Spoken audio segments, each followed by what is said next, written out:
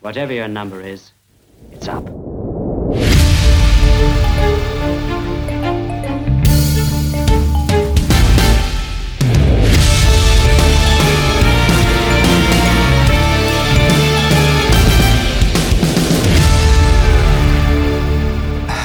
Welcome to another episode of Kill James Bond. Do you have to make fun of me for opening every episode with a sigh? The theme song has a really long fade out, and I'm never quite sure when to come in. No, it's just because I always take it as you being sick of, like...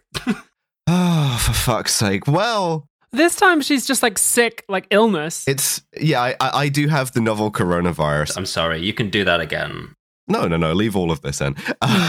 It's another episode of Kill James Bond. I am Alice Caldwell-Kelly. I am joined, as always, by my friends Abigail Thorne and Devon. Hello! By my new friends, a shitload of novel coronaviruses. A very special guest. It's AJ from The Worst of All Possible Worlds. AJ, how's it going? Hello, everyone. Thank you for having me, or should I say, ciao. Ciao, AJ. We are continuing with our season of solidarity of Eurospy movies. We are so solid. We're maximally rigid right now, you know? And that's just the Tadalafil. It'll go down in a bit. we are watching That Man in Istanbul, or Istanbul 65, or about 5 other different titles. And this one, I'm told, is a comedy. So, is it? You know, yeah, laugh a minute, apparently. Oh! That's the reaction you want from a comedy. Is it's like, what? It was pretty funny. Was it? I didn't realize that. I thought it was just like slightly lighter in tone than normal spy movie.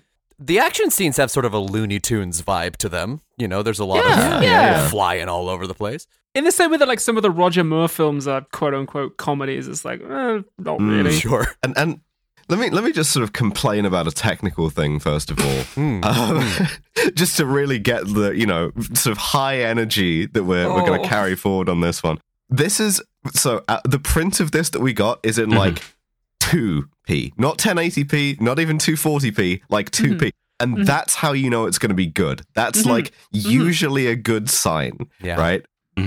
And I will say this just to set out the stall.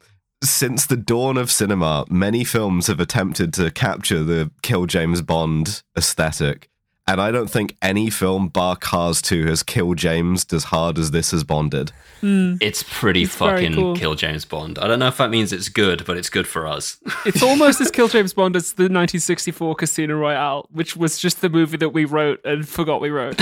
A few times watching this, I had to kind of like sanity check myself that I wasn't hallucinating. Yeah, I mean, even these goons at the beginning with the stockings on their heads, it kind of looked like NPCs that hadn't fully rendered yet. And yes, yeah, the pantyhose bandits. Like GoldenEye N64 dudes. Like... I kept trying to crouch and chop them, but it was just very ineffectual. Yeah, we start with this 009 scene, and we see some guys wearing the, like, you know, 70s, like, blagger armed robber classic, pulling a pair of tights over your head. Yeah, the tights that make you completely unrecognizable. I don't know how this works. I can recognize these people quite easily. The very first note was like, back in the day, this was sufficient to render you completely unrecognizable. Incognito. Yeah. One of them, by the way, spits Elon Musk. We'll put him up in the episode art. Truly. Elon and the boys roll up in some sick cars. They're all henchmen. They get to a small landing ship and they meet a small plane landing in the woods. Dr. Pavel, I'm CIA, etc. One thing I will say, not to keep harping on the tights thing, but they could have had a higher denier. Like, these are sheer. They could have even been Absolutely black. sheer. They're nude tights, man. Yeah. Yeah, it looks like an action scene rendered by AI, and I'm like, this is 65. They were really ahead of their time. But I was also struck by the music here, which is just like if Philip Glass deconstructed the Bond theme. It was... It's cool. We'll talk about the music. Yeah, every single piece of music in this film is some strange alteration of the Bond theme. It's I love disobeying copyright law as the thing. So these two guys, they get out of the plane. One of them has a suitcase full of $1 million in cash. Handcuffed to his wrist, which, by the way, you seldom see a briefcase handcuffed to someone's wrist these days, and I think that's a real shame in terms of like romance in the world. I would love to have a briefcase handcuffed. Well, to it's my now wrist. that money's on the computers, you can't do it. You'd have to handcuff like a laptop to your wrist, and that's I just don't want boring. a laptop. Yeah, I already feel like that sometimes. Anyway, sorry. Oh, Devin. Oh, no. they have two guys. One has the briefcase handcuffed to his wrist. The other guy is doing the least subtle surveillance photography in the world. He's just like looking at all of these guys with tights over their head and clicking his like big ostentatious type in. This man is the Bruce Gilden of surveillance photography. He's up there. He's got like 2 flashes. It's incredible. It's unsubtle. He's doing a surveillance oil painting of these guys. Hold on, stand still. I'm getting the face. And Elon and the lads, they bring a sweaty-looking dude out of the car and they hand him over. So they've done like an exchange money for the guy, right? And then the two guys, they get back on the plane with the sweaty dude and then they take off. And then they call it in and they're like, this is the FBI calling the rest of the FBI. We got him. Like, we got mission accomplished. Close, but I'll tell you, this is Slam calling Walter, and I wrote that down in full caps because it's a sick, nasty sentence. What a set of fucking nicknames for your spies to have. Don't get attached to Slam. I feel like Walter's not a great nickname. Everybody get up. It's time to slam now. We got a real jam because going now. It's Slam o'clock, baby. The guy in the back seat is like sweating buckets, and you realize as the sort of ticking sound intensifies that they've done the Dark Knight. They've Dark Knighted him, They've done the Metal Gear Solid Ground Zero thing on his ass. They have implanted a bomb in my guy. And he's ticking as well, like the fucking very crocodile. loudly. It's like, well, this guy, motherfucker, he's got a bomb in him, and it explodes, cuts off. He's like, I'm sorry, I just have a small tick. Awful. And we cut to, I guess, the CIA or whoever the hell it is in this one. This is the M scene. Professor Pendergast has been kidnapped. Yeah. Oh. So we have an atomic scientist who's been kidnapped, very man-from-uncle, and M is briefing like a whole room full of agents. And he's like, the US government, paid $1 million to get Professor Pendergast back. Yeah, we sent these 2 guys to go get him, and now they're fucking toast. They blew him up. Yeah, we're out $1 million and 2 guys. However, we have recovered some of the bodies from the crash site. A very small piece. They recovered a foot. Yeah. An X-ray of a foot. Just in case you wanted X-ray of a foot. Why does he say foot so declaratively? Foot. I am half listening for this whole briefing scene because I'm going to talk about the fucking projector. Please talk about the projector. There's a slide projector in this scene, and when M goes, next slide please, show me the x-ray of this guy's foot, it's got a horizontal slide magazine thing that like reciprocates and it's motorized. So the guy pushes the button, the whole like carriage of the projector goes like out to one side and then recoils. It's perfect. I believe it's a Bell TDC Selectron. Don't quote me on that. Someone in the crowd says Bell Selectron. TDC Headliner 303, and that is the Bell & Howell 703 electric changer. Thanks to McFeagle in the Discord. This has been the Kill James Bond slide projector segment. Pick it up. It's a pretty good deal. I'm sure it's fucking expensive as all hell. It has enlarging technology. This segment was brought to you by autism. The podcast is brought to you by autism. I love that the guy operating the projector is wearing a lab coat to do it as well, which is something I 100% would do.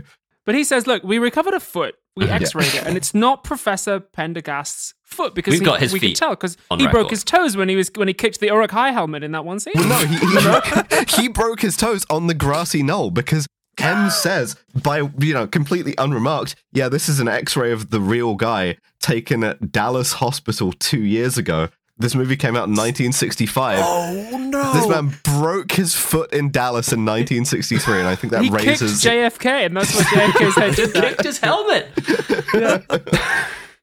He did a really long flying kick from the book depository window. Like, whoa! In the Zapruder film, when JFK's head explodes, he actually did get shot for real, and that's how he was able to sell that so convincingly. It's so impressive.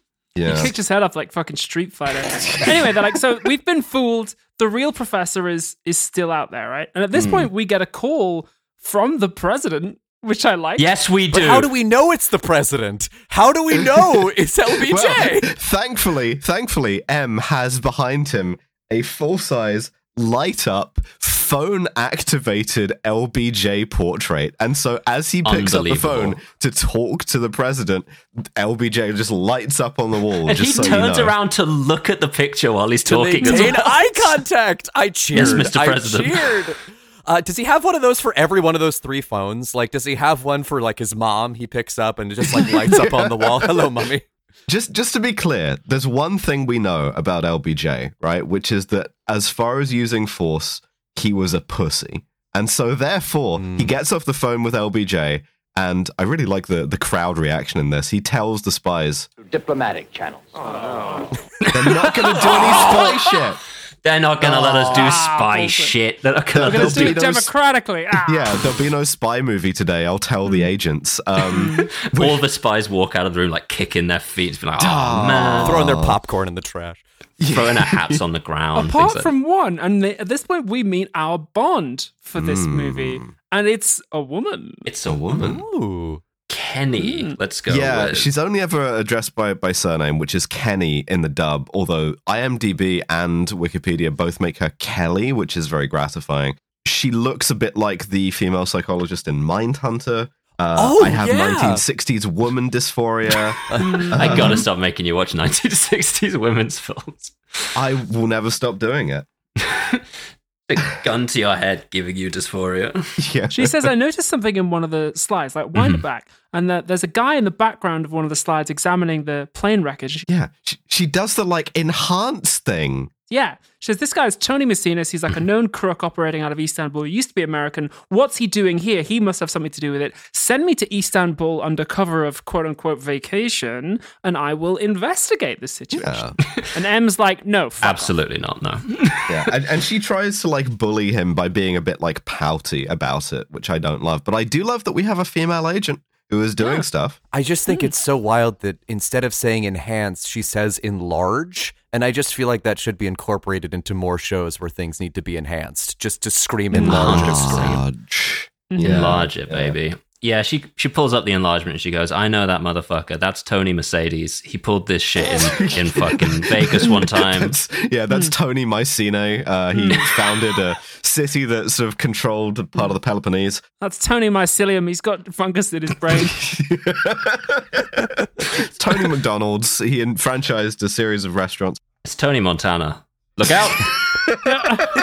Yeah, so fucking she's like, send me to Istanbul so I can like deal with Tony Montana and get this guy's tie clip camera back out of the morgue. Because like the Russians or the Chinese have it. I think we get at this point. M says there's only one country in the world who could be interested in nuclear secrets from like this professor, and it's China. It's China time. I kind of put my head in my hands. I guess they thought the Soviet Union was like passé in the 60s because of like the sort of Khrushchev mini Thor or something. But anytime that one of these movies does like, oh, it's China, I'm bracing myself. And let me tell you, given the number of my notes that just say in all caps, racist moment, I was right to. Yeah. The majority of my notes are yikes and oh no. Yeah. So she obviously, she's going to go to Istanbul anyway. And we get the titles, which kind of like 60s Euro spy Cowboy Bebop almost. That's what I wrote. Cowboy Bebop. I'm kind of pumped. I like him. Right? Or maybe Venture Bros a little bit too. Like they're really cool. They're actually really good. Yeah. I'll be honest, at this point, I was excited for the movie. Yeah, me too. I was on board. I was like, all right, we got good Bond brackets woman. Let's do it. And not in an Atomic Blonde exploitation way. That's right. So she goes to Istanbul. She stops traffic, right? Every single man in Istanbul wants to fuck this woman. They're all right to do it. But incidentally, one of them is Tony, who is in a red Jaguar E-Type. His Mercedes. Tony's Mercedes. Yes, his Jaguar Mercedes wearing a black and white check trilby for some Benny from fucking Fallout reason. New Vegas is here. So good. God. Ring-a-ding-ding, baby. Big pair of sunglasses, grinning at the scene. This is the first shot we see of him, and I'm just like, perfect. Cunty Josh Award in sartorial excellence immediately. Yeah. Definitely. And he hits us with his catchphrase, which is just the word "chow." And he really tries to make this happen over the course of the film, and never once does it happen. No, he tries his best. But now we follow him. We get bored of Kenny immediately, which will happen a bunch of times. And we just follow this guy in his admittedly sick Jaguar type. And I write down, "You will never go to 1960s Istanbul," which really upset me. 1980s Hong Kong, I can't go there. I can't go to 60s Istanbul. And like, this movie does have a certain amount of like, it shoots Istanbul in a place that makes it like look good and interesting. It sort of like appreciates its setting, which I like. We get some nightlife too. He drives through the nightlife district. We get a bunch of sort of like neon signs and stuff. Yeah. And the cops chase him. And we get maybe the perfect Eurospy cop escaping technique, which is that he smirks a bit and drives slightly faster than them and just perfectly outruns them. Foiled again! See some cops in the rear view, and then he pushes down on the accelerator, and he's done. Turkish police cars were never supplied with accelerators. It was sort of a weird like Ataturk holdover thing. He goes to a bar and then he goes backstage through a secret door. Obligatory belly dancer, of course. At this point, we meet his two criminal associates. One is called Brain and one is called Bogo. Yeah, love them. They're Bogo and the Brain. Yes. I love both of these guys so much. Bogo and the Brain are my boys. I love these fellas. One's a magician, the other's in pain. Yeah. One's a magician, the other's a mentat, which we will get into. I should also say, at this point, Tony is wearing a white tuxedo, and it's sort of giving Casablanca dinner theater at this point. Right. Yeah, it's cool. And the deal is, he has this club, and then below, like on a subterranean level, he has a secret illegal gambling den, Right. which he runs with his two best friends. Yeah, and in order for anyone to enter this gambling den, they have to go down a secret elevator and through a second wardrobe full of clothes. Fantastic. And I mean, at that point, if you've made it to the elevator, you don't have to go through another layer of coats. You can just enter into the space. If the cops find that elevator and there's just nothing in there but like another wardrobe, they're going to give up. They're going to be like, there's no way they'll go into the a wardrobe down to an the elevator that goes down to another wardrobe is a very funny idea. Speaking of cops, though, it turns out that maybe the Eurospy cop evasion technique is not the best thing ever because the cops just immediately raid the place. Yeah. Yeah. They've got a Zenigata. Yes, I wrote this down too, word for word. The thing is, right, I love an inspector, and this is one of the inspectors par excellence. So Truly. the cops are led here by Inspector Maluk, a man whose gender is inspector and whose sole mission is to catch Tony Montana in the act of running an illegal gambling den. Unfortunately for him, Tony Mycelium, his thing descends into the ground. He walks into the room and onto the fucking table as it descends into the ground. He goes, "We're just doing a bit of redecorating for a second here, boys." All the gambling stuff like flips around and hides. It's very sick, cool. yeah. Much like a D&D NPC, he's just exposed to a sort of rapid-fire amount of bullshit from every person he talks to. Extremely ring-a-ding-ding, baby, this scene. Yeah.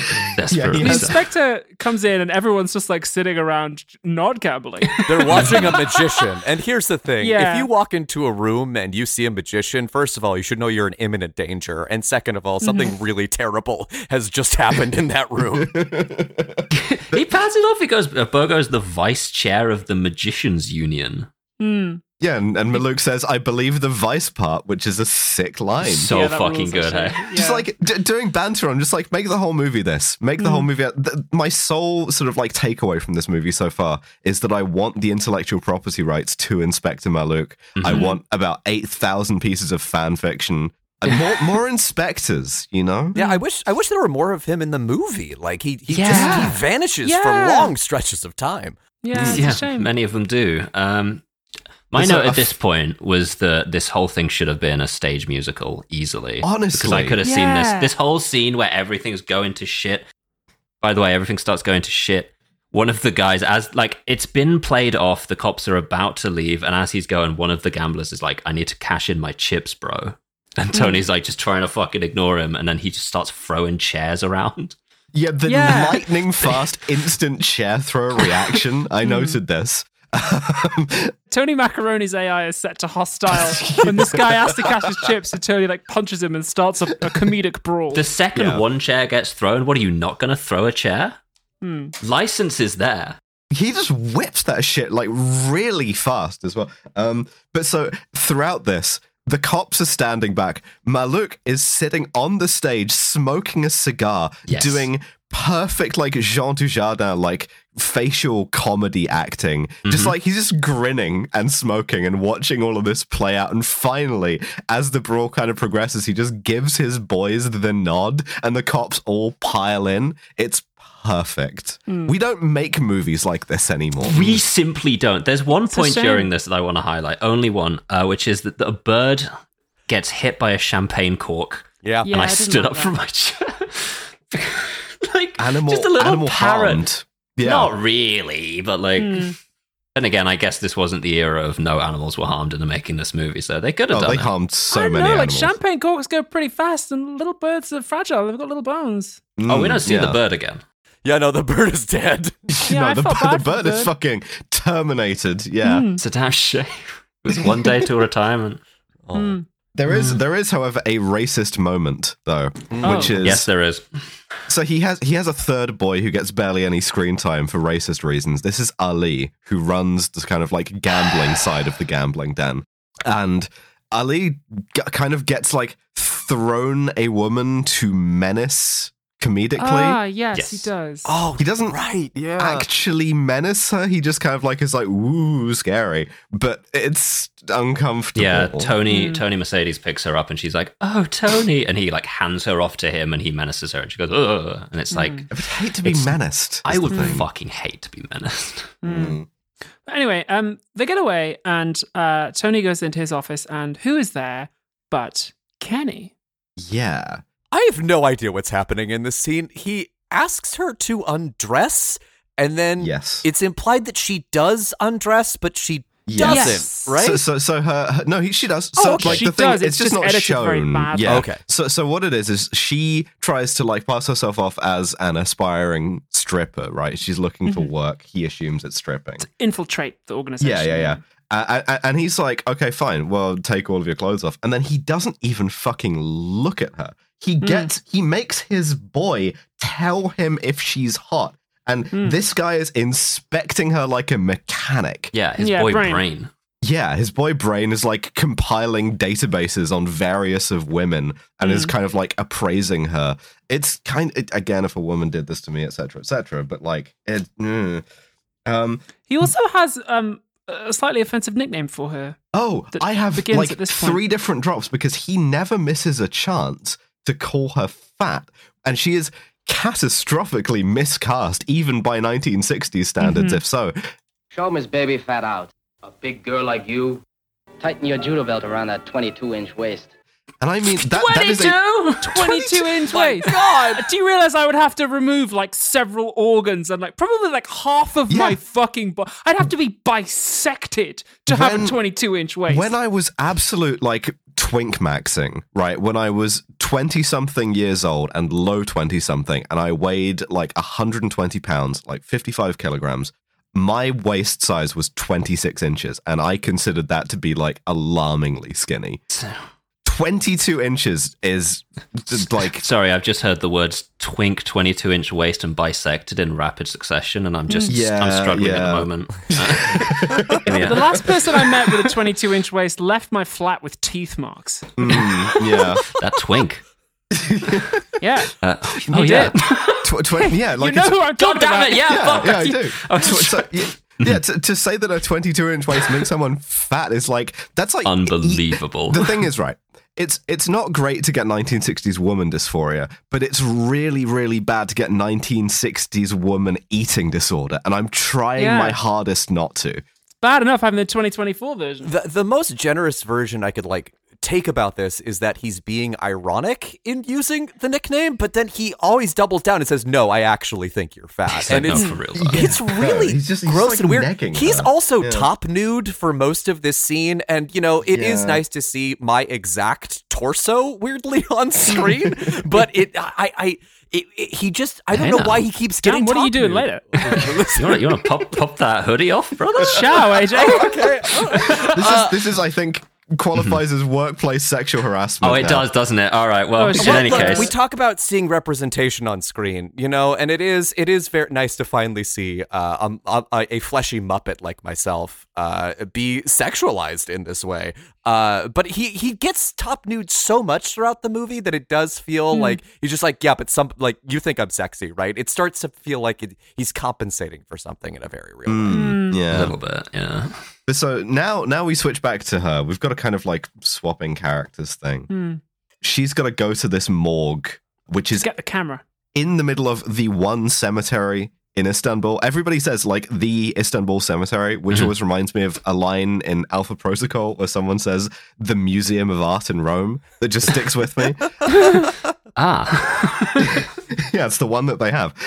So she goes to Istanbul cemetery, and as she's about to go to the morgue, racist moment. Some real menacing. Some real menacing. So a guy menaces her. He's wearing a straw hat, right? Which just seems like regular gardener shit to me. Until we pull back a bit and I realize she gets to fight a bit, but mostly it's running, which is not great, but whatever.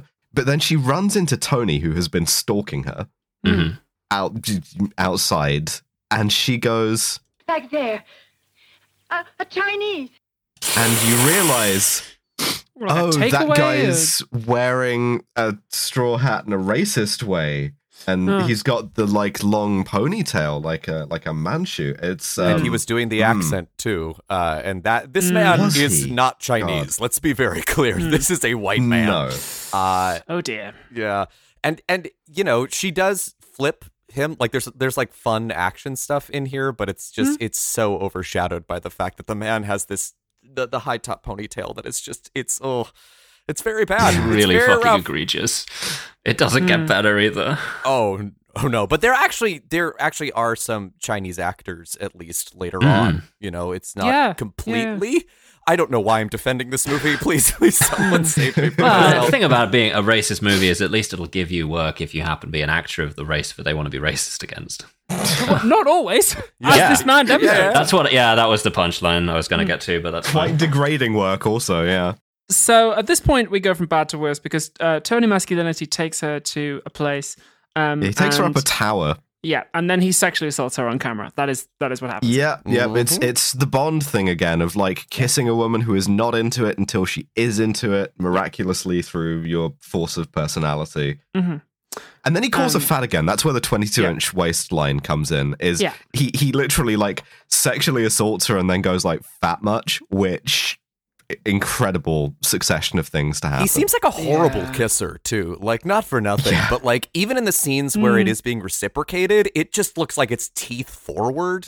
It's not. It does not look like a pleasant experience to kiss Tony Mercedes. I have no idea Tony what his Mandibles. actual last name is anymore. I'm going to keep forcing Mercedes to So Tony Manhole Cover says she asks him about Professor Prendergast on the apprehension that it's Tony who kidnapped him because he's in the photos. Right? Yes. And also at this point, he's like, I know you're an agent, I know your name, and your cover's completely fucking blank. Yes, because in the scene where, as she leaves the room after stripping off for him and getting called fat, he asks Brain about it, and Brain's like, yeah, her dress's label is from Washington. And he goes open the files, Brain, which is another catchphrase we try to make happen. Yeah. What else Brain's is there? eyes roll back into his head and he goes, she's an FBI agent. She's 100% an FBI agent. It was nice they got Harvey Firestein to dub all of Brain's lines. That was really lovely, I have a line of his where he just perfectly says, What? which I just Sounds like a ghoul. and one of my favorite lines of his, there's an error in it, and it sounds a bit like it's been remixed, which is... And the other had a steel hand. I was like, yeah, okay.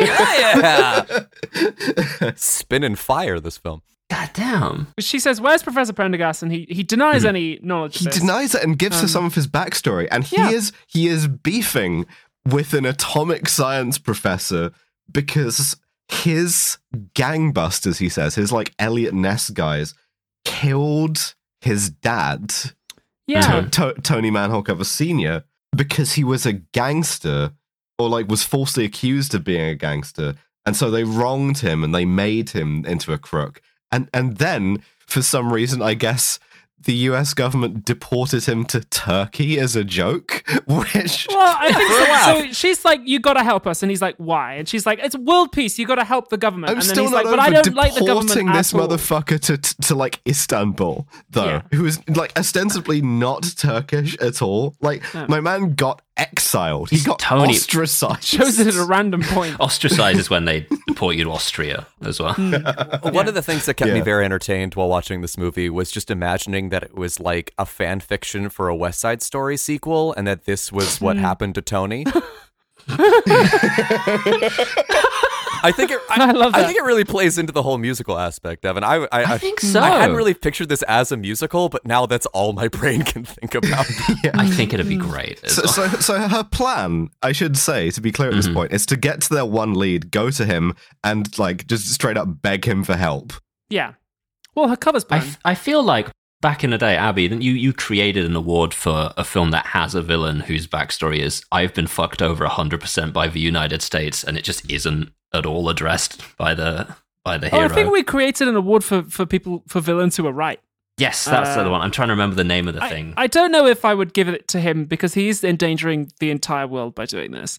So it's like somewhat selfish. But anyway, serving. He's like, okay, and also like she's like hitting on him, the kiss at this point. But he says no, I'm not going to do it. And they kiss, and she picks his pocket. So when he gets back home, she's already let herself into his house, and she's like wearing his dressing gown and nothing else. Looks like two of us can be toxic. So she's like, the second strategy for recruiting you is pussy. Yeah. So again, to run down the plan here, Plan A. Beg. Please. Plan B. The plan sex. A was disguise yourself as a stripper. Sorry, yeah, it's okay. Plan A, disguise self as a stripper. Plan B, just confess everything and plead for help. Plan C, you got to go back to sex. Yeah, you got to. Yeah. Like worst Hitman DLC ever. He says maybe the funniest line in the movie, just apropos of nothing. I suppose I'll get used to you. I got used to sour balls. Which this guy loves sour balls. He loves That's his sour thing balls. as well. They're a type of sweet. Tony Mercedes has a fully formed character, but I feel like they were trying to get him to be in multiple movies, and they just didn't. Yeah. Yeah. Well, he's got catchphrases, he's got props. I mean, 100%. This guy's got franchise material. I don't know. I think he does. Yeah. If you look closely in several scenes, you can see that he just has a sour ball in as well, which is, he's just on these all the time. Yeah. It's embarrassing. He offers one to the cops in an earlier scene.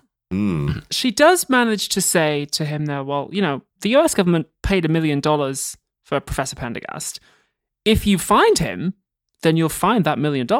And this is what gets him to go. He's like, wow. Yeah, okay. Now, hold on. And at this point, they presumably shag? Yeah, not sure. My next notes just say racist moment, and then the next one after that says several racist moments. So we're jumping ahead a bit. She jumps out on him. She leaves him. She's in the fucking towel or whatever. And Yeah, he can't decide whether or not he wants to be in the shower or not. He goes in, gets fully wet, comes back out, and then goes back in, and then turns it off. And she's talking to him, and Oh wait, I know how we get to racist moments. We get to racist moments because she talks him into like infiltrating the China headquarters? the headquarters of China. Is this meant to be the embassy? I guess that would be the headquarters of China. It wouldn't be the embassy because the capital of Turkey is Ankara. It might be the consulate. That's true. I I should be forgot about taken that. outside and beaten like a dog. Even it's not Constantinople. well, I had a date in Constantinople, but she was waiting in Istanbul. Fucked up. Really fucked up. So he infiltrates this building, right? In a series of racist moments, right? Yeah, he's sneaking around. Yeah, he also sends Bogo and Brain out to just hunt down a Chinese guy as well. Yeah. Yeah. Find someone. Just go do a hate crime, you know. He gets past one guy who, I love this first guard because he's just, instead of guarding anything, he's just doing like pool trick shots for fun on his own with no one watching, which is a fun way to spend your time. Seeing yourself represented in cinema. At this point, he gets spotted by the butler, and the butler says, like, "Can I help you, sir?" And he says it in the voice, you know the voice I mean. And Tony Malapropism says, I'm looking for the office of Sing Woo Chu. Now, is that him inventing a racist name? Because I have no idea. Mr. Singh does not come back. There doesn't appear to be anyone credited as that in the movie. Okay, so that might just be like a racist name. May well be, anyway, he beats this guy up. He like Uncle Chops his butler unconscious. But all the butler was trying to do was help. He was like, "Hey, can I help you fight?" Oh no! And he's like instantly dead. And then this is the thing, right? If you hadn't opened it with a series of baffling racist bits, what he does with this poor fucking guy would otherwise be hysterical, would be like peak Kill James really Bond territory. Because what he does is he Weekend at Bernie's this guy's unconscious body around to like lean indoors to see what's going on. He makes it check in on every room, and there's one room where there's just a bunch of like Chinese guys watching footage of explosions. We take it to be of rockets. They're trying to make rocket fall down. but they're just hearing it explode over. Like the audio is just untranslated Chinese, which obviously racist immediately, and then just the sound of explosions. And that's the mise en scene for this. Well, they got in touch with Elon Musk from the pre-credits, and we're just watching SpaceX rockets explode. I do want to shout out this first guard with the like pool tricks though, because the way Tony gets past him is by throwing a coin, Hitman style. Yeah. And this guard, he not only doesn't go, must have been the wind, and then stop investigating, he keeps investigating. But then, when he finds the unconscious butler whom Tony has propped up like on a piano, again, Weekend at Bernie's style. Just to be silly. He doesn't go and like investigate more on his own, but he calls everyone for help. This guy, textbook fucking good. Yeah. This is the kind of guy who is liable to get like Employee of the Month. Oh, yeah. It's the kind of guy who's liable to get Kronstein Rosette. Employee Goon of the Month, I believe. Hench Employee of the Month, 100% is this guy. But Tony Mathematics sneaks into the office and he finds a safe that he cracks and he finds the camera inside. In a sort of racistly hidden cabinet, by the way. Yeah. And as the Chinese agents burst into the room to apprehend him, he dives out of the window. There's a comedic escape. He goes out the window like this is going to be... He hits the bricks, baby. Castile. If you've seen it, you'll get this, and it is shot for shot exactly Hitler diving out of the window in Danger 5. Yeah, fucking rules. It's just another perfect addition to my guys diving out of windows collection, but I've got a massive amount of now. Yeah. This entire sequence is cinema to me. When he jumps onto a rope that, where did that rope come from? We don't know. He goes through a second window onto a serving cart and like surf rides it into the bed of, I guess, just a married couple? Yeah, it's just some guy. Just a random married couple. Some guy. And the woman goes, guy. "Ciao, Tony." I really like this. I really liked the Ciao Tonys, I gotta be honest. Yeah. He goes through like 3 consecutive windows. We could legitimately put on YouTube like every single window smash we've had, because we've had Spectre, this. Yeah, that one's hilarious. Mr. Alexander, the classic. That's the worst one. Castile for Born Identity. The guy diving out of the window in one of the earlier SS-117s. Oh yeah, the agent who kills himself instantly. We've got so many guys going out of windows. It's one of the best things you can do. It's so funny every time. Right, what the fuck happens next? They get the photos off the camera. Yeah, they get the photos off the camera, and like, I'm these guys are all fucking wearing tights. vindicated. And he goes, Recognize anyone? No dice. Every damn one of them's got a nylon stocking over his head. Damn you. It works. unrecognizable, baby. Can't fucking see. 100% it works. There's no way to know who any of these motherfuckers are. I have a question. So Tony Mnemonic keeps appearing in like various forms of like grease or like soot covered all over him, and I never know where it comes from, but like every time he like makes a narrow escape, and here he comes out of the sewer, but he's covered in like grease oil. Yeah, that's their grease pipe. Oh, I see. Oh, he had to go through the grease pipe. That's fine. Yeah. Oh boy. Every house has one, you know. You got to get your gas in, your water in, your grease.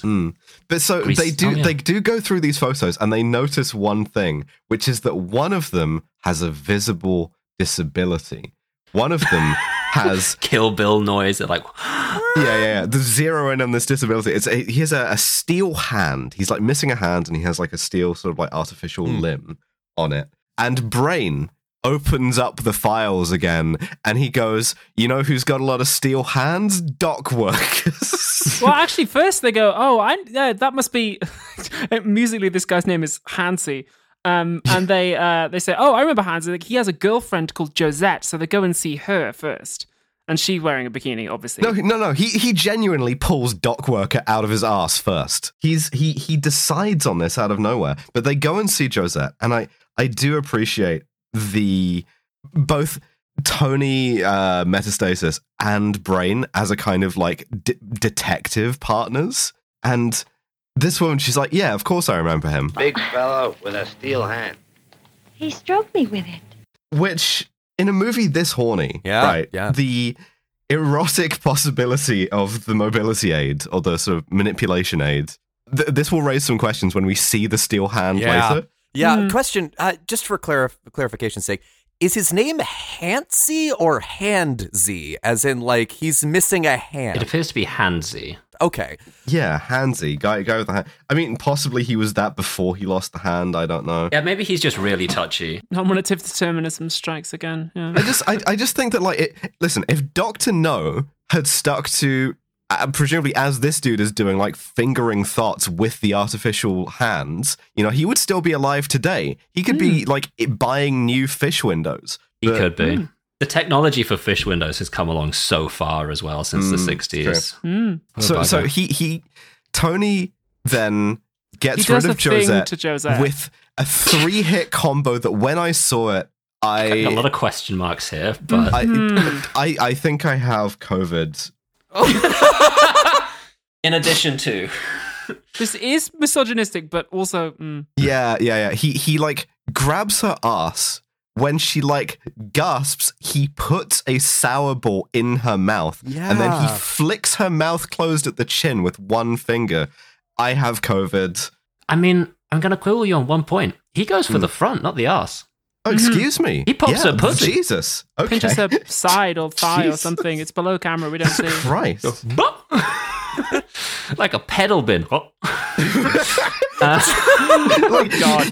On the one hand, right, this is kind of hot. On the other hand, you can't do that, brother. You need to get enthusiastic consent to do that. And to be clear, we're giving you that. I want to give someone enthusiastic consent to treat me like a pedal bin. I'm hearing enthusiastic consent here. At this point, we go to the docks and we ask the guy who runs the house on the docks. Old man with a bucket? Yeah, he says, "Where's Hansi?" He goes, "No fucking idea." But then we see Hansi is behind him and he's threatening him. Yeah. And this sets off, every time we see Hansi for the whole next little bit, he's talking into a radio. He's got he's got his earpods in. And he's just on a radio with like one other guy who's like, "Hansi, you dipshit, they're following you." And Hansi's like, fuck. I love I love his fucking gang, because we've met the gang of guys. We've got Brain and Bogo. Yeah, we've met the good guys. But unfortunately, they're on side now, so we need to meet the gang of bad guys, and they're all on the radio to each other, talking shit to each other about They've all each got other. the dirty buds in. They're all 100%. So we've got Hansi, and then also on the radio we've got Gunther. We got Gunther, who's like he's driving a really distinctive red Jaguar. Bad call. We can instantly see him. We got Bill. They activate a Professor Chimp. They do. Kogan.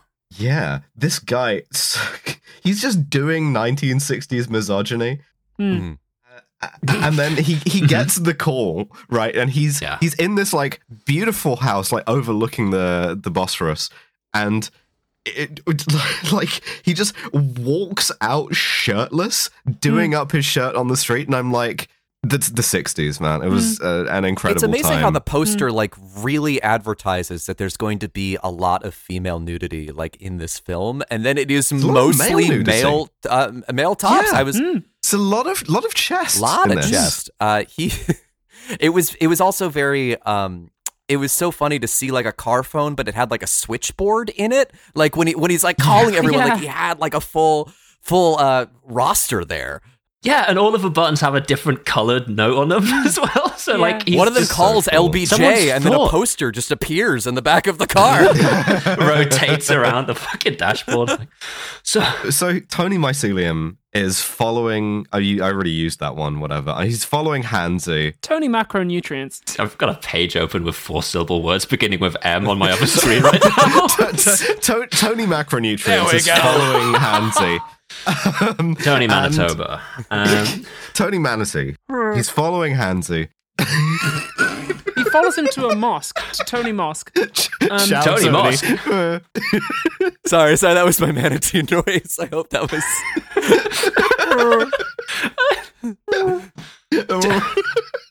Tony Manicurus heads out to the mosque. Yeah. He gets Pinky in the brain to do some shit in the background as well. I don't... Yeah. So he follows Hansi up the tower of the mosque, and then they have a fight. And this is like a really good fight. Hansi wins and throws him off the minaret. Minaret fight.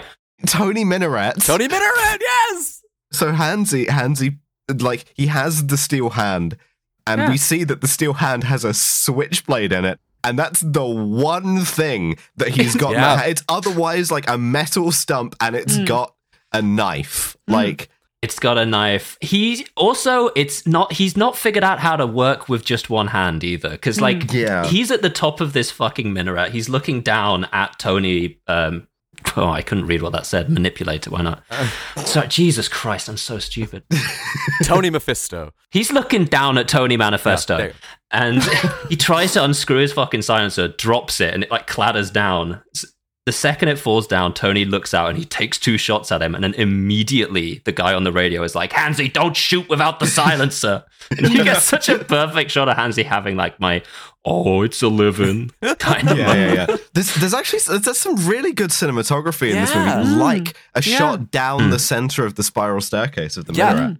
It perfectly like frames his face too when he's like looking up. Like it's very it's very lovely. But there's a bit it's fun to see also the stunts in this movie actually be like real people dangling from very high places. Like it was genuinely thrilling in this age of green screens. Yeah. It's good. It's well done. But so the boys pull up down below, and they see Tony Mitochondria, powerhouse of the self, is fighting this guy on the like parapet of the minaret, and your boy, I think this is Kogan, right? No, this is Bill, I think. Oh, excuse me, Bill. Yeah. So Bill, fantastic guy, truly. Great mustache. I love him. Great eyebrows. Reaches in the back seat of his car, and I said aloud, he's gonna get the doohickey. And boy, does he ever get the fucking thingamajig out of the back seat. So all of them, like, they had real guns for this movie, some of them, but for a lot of the others, they just have like pipes welded together, and this is the most contraption-looking Fallout 4 scrap metal sniper rifle. My man is gonna get Shinzo Abe with this thing. It looks like the Mac-10 from Escape from New York. It's got this massive, great fucking scope on it, longer than the gun. Meanwhile, Hansi has experienced the what if they had WhatsApp in Istanbul situation, because he's got a gun pointed at him by Tony fucking Montana, and he's going, tell me everything, and he's on the radio at the same time as fucking Guzman y Gomez going, don't tell him anything, Hansi, and the other guy's getting a gun out to shoot him at that time. He's having such a shit day at work, boys. I know, and it gets worse. His final day at work. Because then he gets fucking shot. Like, the thing is... Bill shoots his He'd ass. sing a lament here in my vision of... Like, they're not even really fighting at this point. Bill could have killed fucking Tony Magnesium, but he doesn't. He doesn't! He takes out the... Yeah, he could have done that, actually. He's got one shot, I guess. No, he doesn't! He takes 2! He shoots him twice in the back of the head! Yeah. Oh dear, my fate is set. I died on the parapet. I can hear it. Musical. I can really... Yeah. Oh, on the minaret? Okay, hold on. But so the guy gets killed, and Tony takes his dirty bud. He takes his earbud. Little microphone comes out of his like metal hand. At this moment, right, Tony loots this man. Bill is like able to like turn on a dime and not use the sniper rifle that he has in front of him, but is able to like set Tony up effortlessly by talking into the radio and being like, listen, did you get him? Good. We got to go to like obvious trap alley right now. I also like, as when Bill takes out this guy, Gunther looks over him and goes, he wouldn't have talked. You didn't need to do that, man. Yeah, Gunther's having some like HR sort of hesitation about this. This is good. Well, this sets up what happens to Gunther later. Yeah. And by the way, this will be the episode art because the expression Gunther pulls as he is aiming at the back of Hansi's fucking face is cinema. so fucking Tony Marsupial gets in his car, immediately buys the like thing he's been told, and races off to the ambush. Right, and Tony Macaroni drives up the road from No Time to Die, I think, right, in this chase sequence. Yeah. We get a sick car chase. And the car doesn't make it.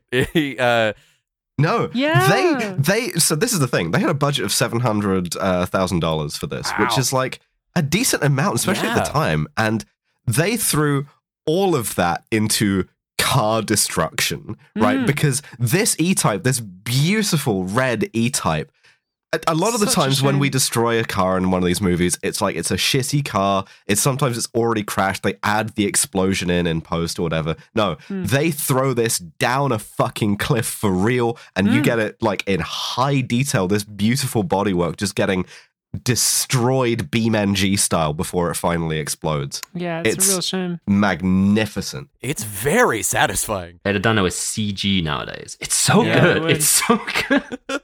Yeah.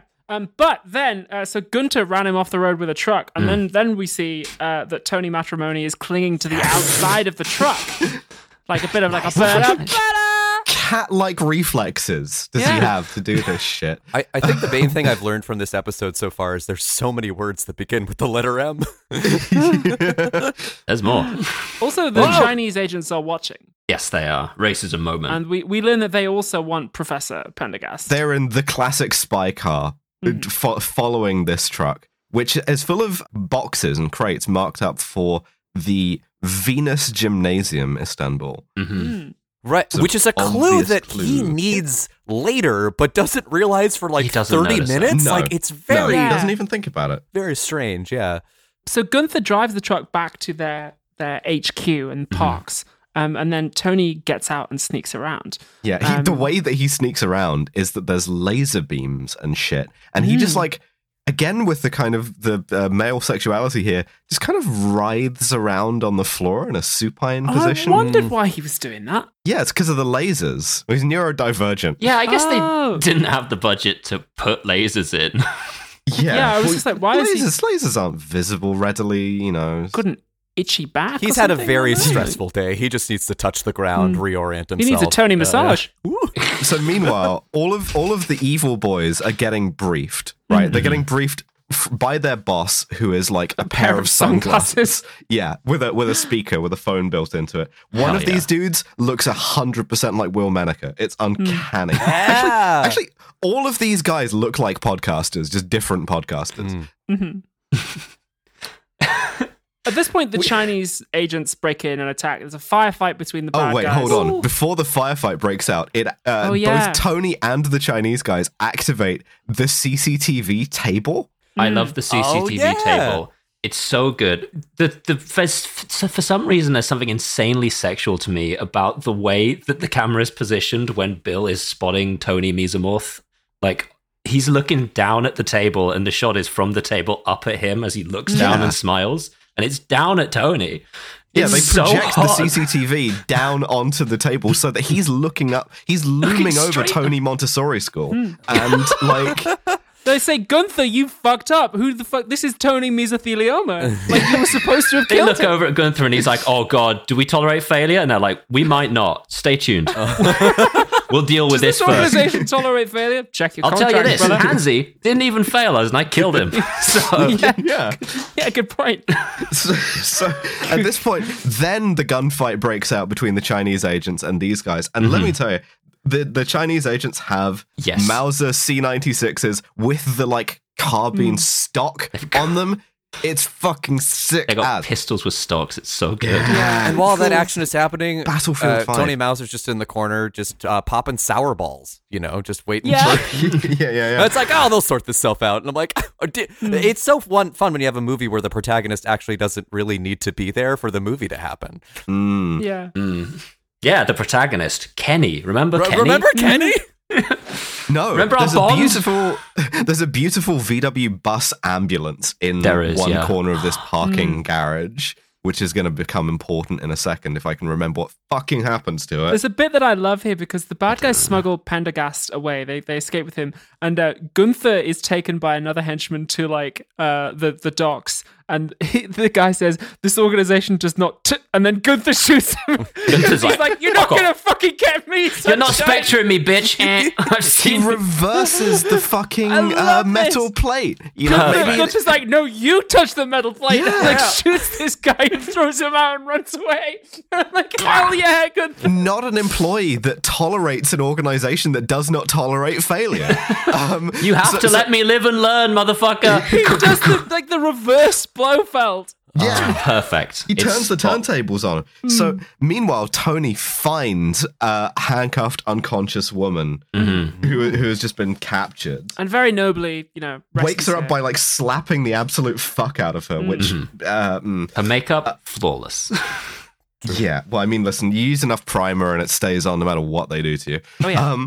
And so Tony takes her back to his crime headquarters. He's like, "Hello, I'm Tony Mujahideen." And she says, "I'm Elizabeth. I'm a kidnapped Argentinian heiress." Elizabeth Fust, an Argentinian. Yeah. At this point, OSS Sondi Set is like, "Why are you white?"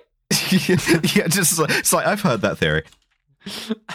She says, "I'm a kidnapped Argentinian heiress. I was being held with Professor Pendergast by the bad guys. They wanted to ransom me." And at this point, the good guys get a phone call from fucking Gunther. Yeah, Gunther's like, "Yo, you gotta get me out of here, bro, man." They tried to fucking Blofeld me. Are you kidding?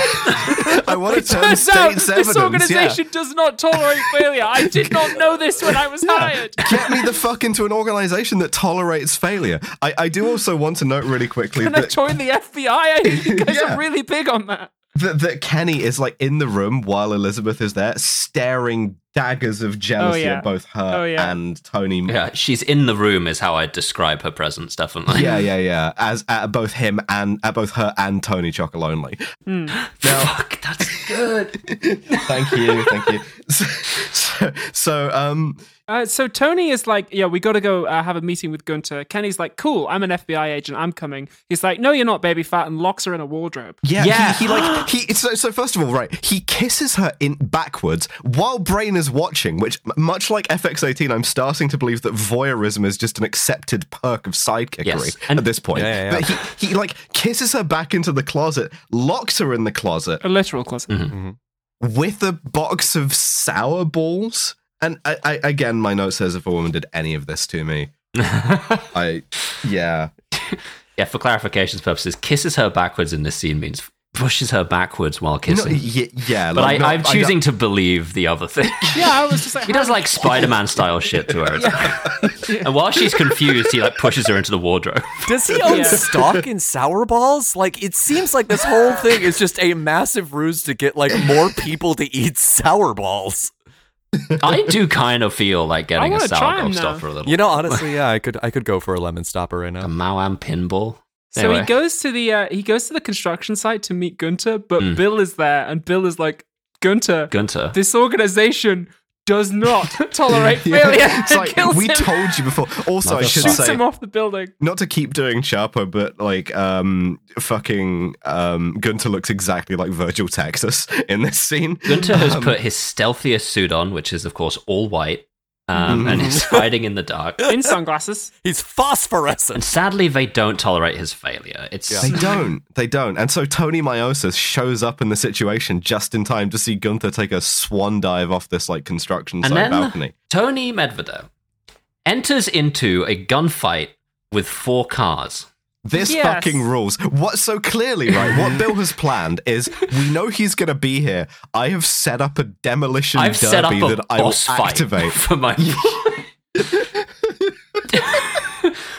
And his first move also is to dive forward into a prone position on the ground. And perfectly shoots out the headlights of all of these cars. He like Max Payne's this shit. He like dives forward shooting that. There's a few shots in this where like a lot of the gunfighting, he's like running and shooting at the same time, like John Wick. It's like genuinely quite impressive for the time. Yeah. He also, for the second time in the movie, breaks the fourth wall. Yeah, he does an Alfred E. Newman. Didn't care for this. Didn't care for him staring into my soul. he looks at the audience and goes, "What? Me worry?" And like earlier on in the casino scene, he looked at the cameras like, "There's got to be an easier way to make a living." So it's like, don't notice me. Yeah. Don't notice me, Tony Medications. Don't perceive me. Can we talk about the music at this point? Because I have a clip of some of the music if you want to hear Please. how Bond-like this shit is. Oh yeah.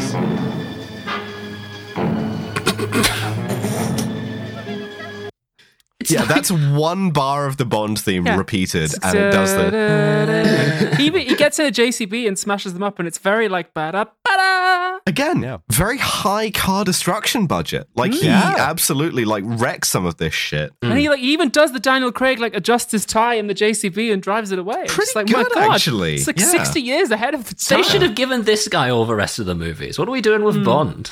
Mm. The Adventures of Tony Meditations. Tony Menstruation has secreted Elizabeth at a luxury hotel. Don't say that.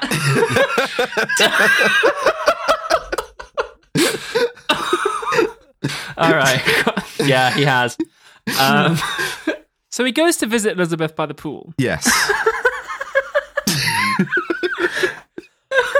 And Tony mercantilism is at the I fucking love this bit. oh, me pool too. scene is so good. He's talking to Elizabeth by the pool. The Chinese agents are watching, and then someone in the pool, it's Bill, has a rifle hidden in a pool float. Yep. He's just on some shit. Bill does so much. Bill's in like, this now film. I'm gonna shoot him, whereas I didn't want to before. It's so crowded at this pool. Like, there are so many people. And there's also a hole in the bottom of the pool that leads to other places, which is... The pool tunnel. So, I mean, first of all, incredible shot of him rising from the pool with this, like, spear gun or whatever it is. Second I of think all... it's just the gun. I think it's the same guy. Haha, like the in Star Wars. Wouldn't know anything about Star Wars. Okay. As he's doing this, by the way, Tony Marinara Sauce is trying to, like, neg Kenny to another woman, like, to Elizabeth, by being like, this bitch fat. And she, I think feminism is so important, she goes, Baby fat? She's just a friend. She's not fat, and she's no baby. which is just true. Like, Good one. Girls, oh, yeah, stand queen. up. Lean in. yeah. Is that what that means? I never think so. I never learned what lean in means. Bring him in, not out. It means sticking up for other women. Anyway, the scuba assassin strikes, right? And- Yeah. Eventually. yeah. You could have saved yourself. So you could have saved Gunter's life if you just done this like 2 days ago, Bill. You fucking idiot. Yeah, but he does not succeed in killing Elizabeth or Tony Motorcycle, who jumps into the pool. They have an underwater knife fight, which is less exciting than it sounds. Which is good. Oh, I really dug it's the this. best underwater knife fight we've ever seen on this podcast. It's better than its contemporaries, I'll tell you that. Yeah. It felt dangerous. It's the ending of Top Secret. They're down there for like 5 minutes. Yeah, Because there's a scuba tank that Bill was using. but Bill's using the okay. scuba tank, but I'll tell you this: Tony is not. No. He holds his breath the whole time. No, Tony just has that lung He capacity. does steal it once he kills Bill. Yes. Tony lung capacity. Yeah. The cops are waiting above the pool, and obviously cops don't have like line of sight into pools. That's just a don't, no. fact that we all know about cops. Can't see through water. Yeah, so just something in the cop physiology. So he uses the pool escape tunnel, much like the Grease tunnel. You know, Yes. there's a pool tunnel Very slick. that lets out in a water feature out front. Right. A water feature that is not even ankle deep. He has swum Don't worry, I'm not entirely into the sure shallowest how- fountain you've ever He seen. casts gaseous form and escapes out through the fucking Tony Gaseous Gaseous form. Yeah, gaseous form. Yeah. And at this point, he gets up into Elizabeth's room by getting lifted up on a lift on the outside of the hotel. It's a chair lift in the sense that it's a lift with a bunch of chairs on it for some fucking It's like a reason. window washing thing that they're using to move furniture up to the top floor. So Tony just hops on that, and like in order to avoid going in the hotel and being seen, as he's going up, there's a woman like sunbathing on a balcony, and she goes, "Ciao, Ciao." Tony," and he does. I realized that this hadn't yet become this in the 1960s, but he does do the Finster pose when she says "Ciao, Tony," which is very funny. I don't know what that means. This movie really was ahead of its time. I don't need to know what that means. So he goes up to the room. I realized this. I did the pose, but listeners, you can't see it. Oh yeah. Oh fuck. It's like the Yeah, V you sign. can't see it. It's cool. Yeah, Oh, the femboy like V. with a yeah, little okay. like cunty lean. Yeah. Hmm. He's the femboy. Femboy Tony Montana. Fuck's sake. Femboy Tony Montana. He gets into Elizabeth's room. She hugs him. She kisses him. She's like kind of coming on quite strong to him, and he does not have sex with her, which I respect.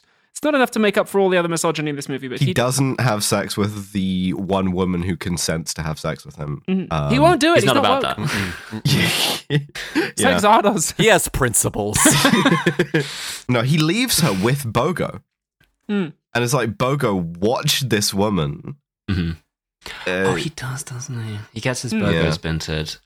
So Bogo is about to get fucking binted. Bogo gets binted. It's a damn shame what happens to my boy. So at this point, Kenny says, "Oh, we stood next to Gunter's corpse and pressed square, and he had something on him that says next location." Yes, and the next location is the Venus Baths. I fucking looked at the back of the... Which it's so weird that we just you don't... could have skipped. Yeah, we could have skipped literally like 20, 30 minutes of this movie and missed nothing. They find a season ticket to the Turkish bath in Bill's pocket, and I don't want to be rude, but he does look like the kind of fella who would have a season ticket to a Turkish bath. So, what do you mean? No, it was Gunter. He's It's Turkish. Gunter who had it. Now, and at this point, Tony Maladjustment dresses as a woman. Yes, he does. To infiltrate female spaces. This is done as a joke. However, the joke is a guy spots him and does the Ciao Tony thing in reverse. It is kind of funny. And most of all, I just think it's the kind of like Some Like It Hot comedy drag. It's like a public humiliation for him, but it's like perfect for us, right? Like this is the logical end point of Eurospy movies is comedy drag.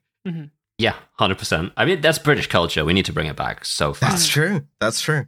I was very excited to see here. Kenny is in the movie again. She's in the movie. She walks into the Turkish bath and then she gets captured. Instantly kidnapped. Kidnapped at the Turkish bath. I would hate for this to happen to me. Also, this whole thing is like naked exploitation in a literal sense because it's like a women's Turkish bath.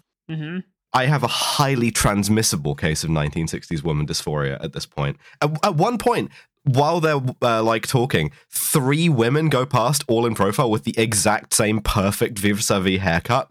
It's the 60s, man. 3-hit combo. Hearing the Tony- Vine boom every time. I should also say the people who kidnap her are it's a turf moment because they're like male-bodied assassins or whatever, but they're also all wearing really short bathrobes with the hoods up. So from the neck up, they look like the guys in fucking Magica, and from and They pulled it, like point upwards on the hood. Yeah. Oh, this is the other note that I have for this as well, is during the kidnapping scene, like, right, when you're trying to kidnap someone, footwear, very important. You don't want to try and kidnap someone wearing flip-flops, right? Because this guy, I paused it perfectly on this frame. She flips this guy. She like judo flips him. And he gets thrown out of his shoes. That's the first thing that happens to him. Dead. If I know one thing, he's dead. It's unfortunate. Gone. If you lose the shoes, in the it's first over. nanosecond of the encounter, he is out of his shoes. That man is going to get a Veruca. He is going to go. So at this point, Tony sneaks backstage, not knowing that Kenny has been kidnapped, and he finds a couple of boxes full of explosives, and one is labeled heavy gas. Yes, he opens a crate of 6 orbs that say heavy gas on them. I presume by analogy with heavy water, right? But like, it's not a thing. Well, gas is... Right in. I guess it has to be Gas. a specific gas. Not desperately heavy. Very dense gas. Very dense gas. Well, that's a liquid, though, isn't it? Anyway, they're using the Turkish baths for nefarious purposes. It's some sort of isotope. The International Brotherhood of Bathrobe Assassins corner him, and they put a knife in his ribs, and they're like, "Listen, it's sort of like." At some point, we've got to do the Equalizer movies, right? Because one of my favorite things about the Equalizer movies is that the Equalizer initially gets always the best deal of all time from the bad guy to be like, I will give you $100,000 to not equalize me and just live your life peaceably. And every single one of those movies is about him refusing the best deal ever and equalizing them anyway. Yeah, he refuses the call. They give him the equalizer deal. They're like, if you do as we say, we will give you $100,000, 10% of the $1 million ransom we extorted. We will let Kenny go so you can have her back. Right. And if you refuse, we will stab you in the ribs and leave you for dead in a Turkish bathhouse. They're like, literally, we're fucking sick of you. Could you just leave town, man? We will pay you $100,000 US. And he's like, no. Deals are my art form, right? He says, you seem to have a point. Yeah, I loved that. I'll be honest, I would take this deal. Like, it would be difficult for me not to. They've out-negotiated me at that point. But you know what's more than $100,000? $1 million. Yeah. That's his only logic, That is I feel. literally the only driving force for him at this point, I think. That's why he's called Tony Mathematics, because he knows $1 million. Yeah. So what happens is he fights them. There's a lot of shots that are intended to be titillating of like naked women, and these work. But mostly, he's just getting environmental kills. He's just letting steam jets steam attack? off on people. There's one specific goon who's wearing a pink towel thing, and he gets blasted with steam no less than 6 distinct times through this scene. And every time he goes, "Ah!" Yeah. Tony Steel Magnolia's just like, just opens up the tap on this fucking guy every time he comes near him. It's fantastic. Tony loses his robe. Yeah, he nonces a woman by stealing hers on the way out to cover his shame. He spanks a naked woman who's on a massage table. That's assault. He grabs one woman and she goes, "Oh, ciao, Tony." Yeah, hey, what's up? At this point, he's fleeing the cops. The cops have been alerted to the general sort of like pandemonium in the hammam. And he dives into the back of pandemonium in the hammam, He dives into the back of a Rolls Royce where there is a Turkish gilf who he seduces into high. Well, she's in Turkey, so she's a Turkish MILF in this moment. Gilf, to be honest. Gilf, yeah. Oh, sure. So yeah, he jumps into the back of a posh lady's like Rolls Royce. She has a butler, and he's just in a towel, and he's like, "Oh, I'm sorry, man, but there are men trying to kill me." And she's like, "My word!" Like looking down her glasses, is like, "Well, you've got a big dick. Let's hide you." Yeah. Do we think that Tony Mulligan and this gilf actually like bang, or is this sort of like 100%? He rolls into the back and he goes, "You want to know why they call me Tony Menopausal?" And she signals to the driver to just like keep going. And then he gets out. Oh yeah, no, because he's chasing down Kenny, who's been kidnapped. Yeah, he's been taken away. Yeah. He runs into Inspector Maluk again, who is getting a shave, and he just sort of like, again, like quite Lupin, like spins around in the chair. When does he meet Klaus Kinski? Is that here-ish? Okay. Very soon. Yeah, soon. What a jump scare seeing Klaus Kinski in this movie. Because he loses them, so he goes back to the hotel, right, where he finds that Elizabeth is gone and Bogo has been fucking binted to a permanent end. Yeah. He's gone.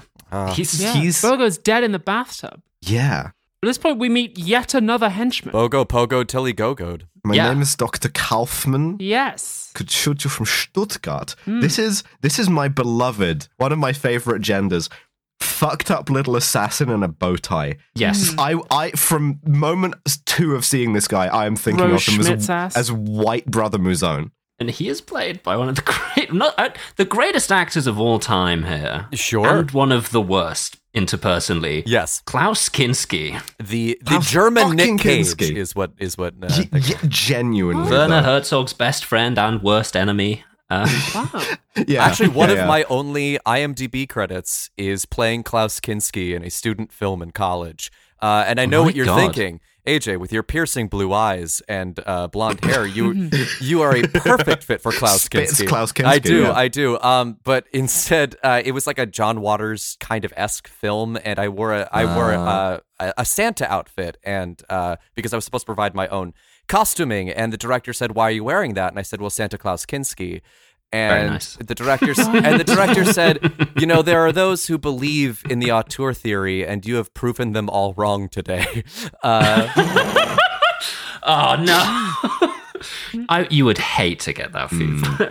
But so he has an insanely hard, quite Kaufman-like line, but it's delivered by Klaus Kinski, so it's I'm considered a good shot by those I've killed.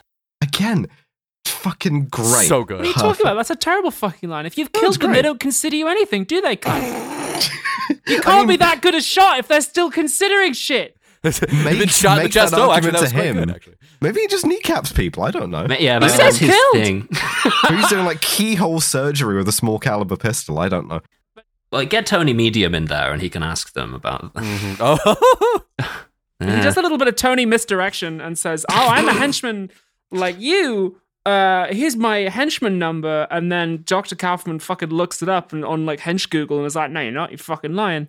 Yeah, he takes a swing. He gives him Bill's name, but accidentally reads out the number of Gunther's token. Yeah, and gets caught. But so he grabs up a like Perspex coffee table, which he uses as a sort of Call of Duty riot shield. Yeah, this bulletproof glass table. yeah. I can't believe this works. Now, this becomes a scene of Klaus Kinski obliterating a hotel room. And it's fucking fantastic. And the rage is so real. Some practice at that, you know? Yeah, no, he sells it, and I'll tell you why he sells it. The rage fucking is so Kinski. fucking genuine. Yeah. I should also say, as he gets fought into the bathroom, Tony takes a moment to mourn his dead boy, Boko, mid-fight, which I really appreciate. He was vice president of the Magicians Association or something. Yeah. The Magicians Association has suffered a huge loss. But so the fight spills into the bathroom, and it's basically the opening of Casino Royale. For real, though. Yeah. Tony drowns him in the fucking sink. Yeah. Genuinely. Sick. It's very just visceral. a great scene. Yeah. It's just straight up. This is just straight up good. Sorry. All right, my next note says they replace Bill with an identical Bill 2, which I'm not sure what that refers to. I have there's a new henchman that comes around because Bill was killed in the Hilton pool, and then they had just...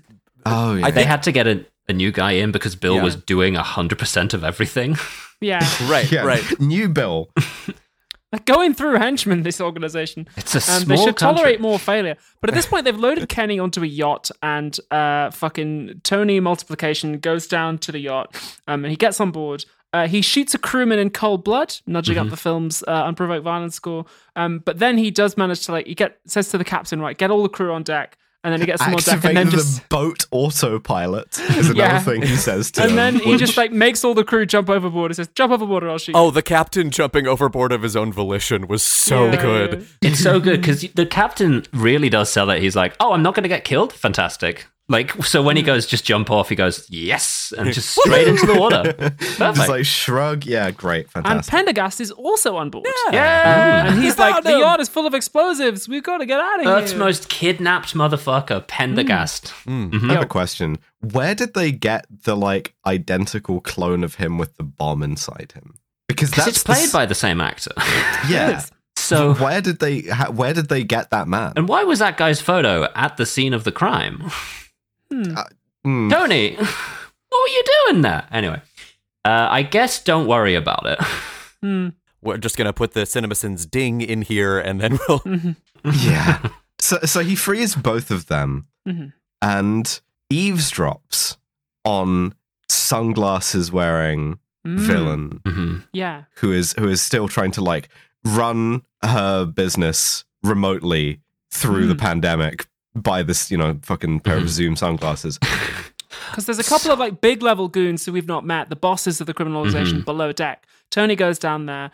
He shoots them all. 2 of them are unarmed, a bit more unprovoked violence. They're making a big stink about it. They're doing their "we've won, boys" victory speech. I don't know who any of these cunts are, but they're going "We've got a nuclear powerhouse, small island. We're able to compete with all the world to the new Caesar," as they point to the corner. It's this shit again, Mr. Alexander. To the new Alexander the Great. Tony bursts in, kills him in cold blood. Kills them all in fucking cold blood. Tony Maria Magdalena brackets for a creature of the night close brackets pulls back the curtain. Getting worse and worse every time. It's fucking Tony metadata looks round the thing and surprise, surprise, it's Elizabeth. Yeah. An actual It was her. plot twist! I was so thrilled! It's fucking Elizabeth! We've had a female Bond villain 60 years and counting before James Bond has done it. I will be honest, right? Both Elizabeth and Kenny look quite alike and have the same 1960s haircut. And I have somewhat face blindness on this. I thought this was Kenny for a second, and I was like, that's a way better twist. Oh, absolutely. Yeah. Yeah, you popped up harder. But allow me to help you out here, because do you know who this woman is? We've seen her once before, abandoned on a boat by OSS 117 before it exploded. This is Consuela. This is the same actor playing Consuela. Wait, do you mean Blanche?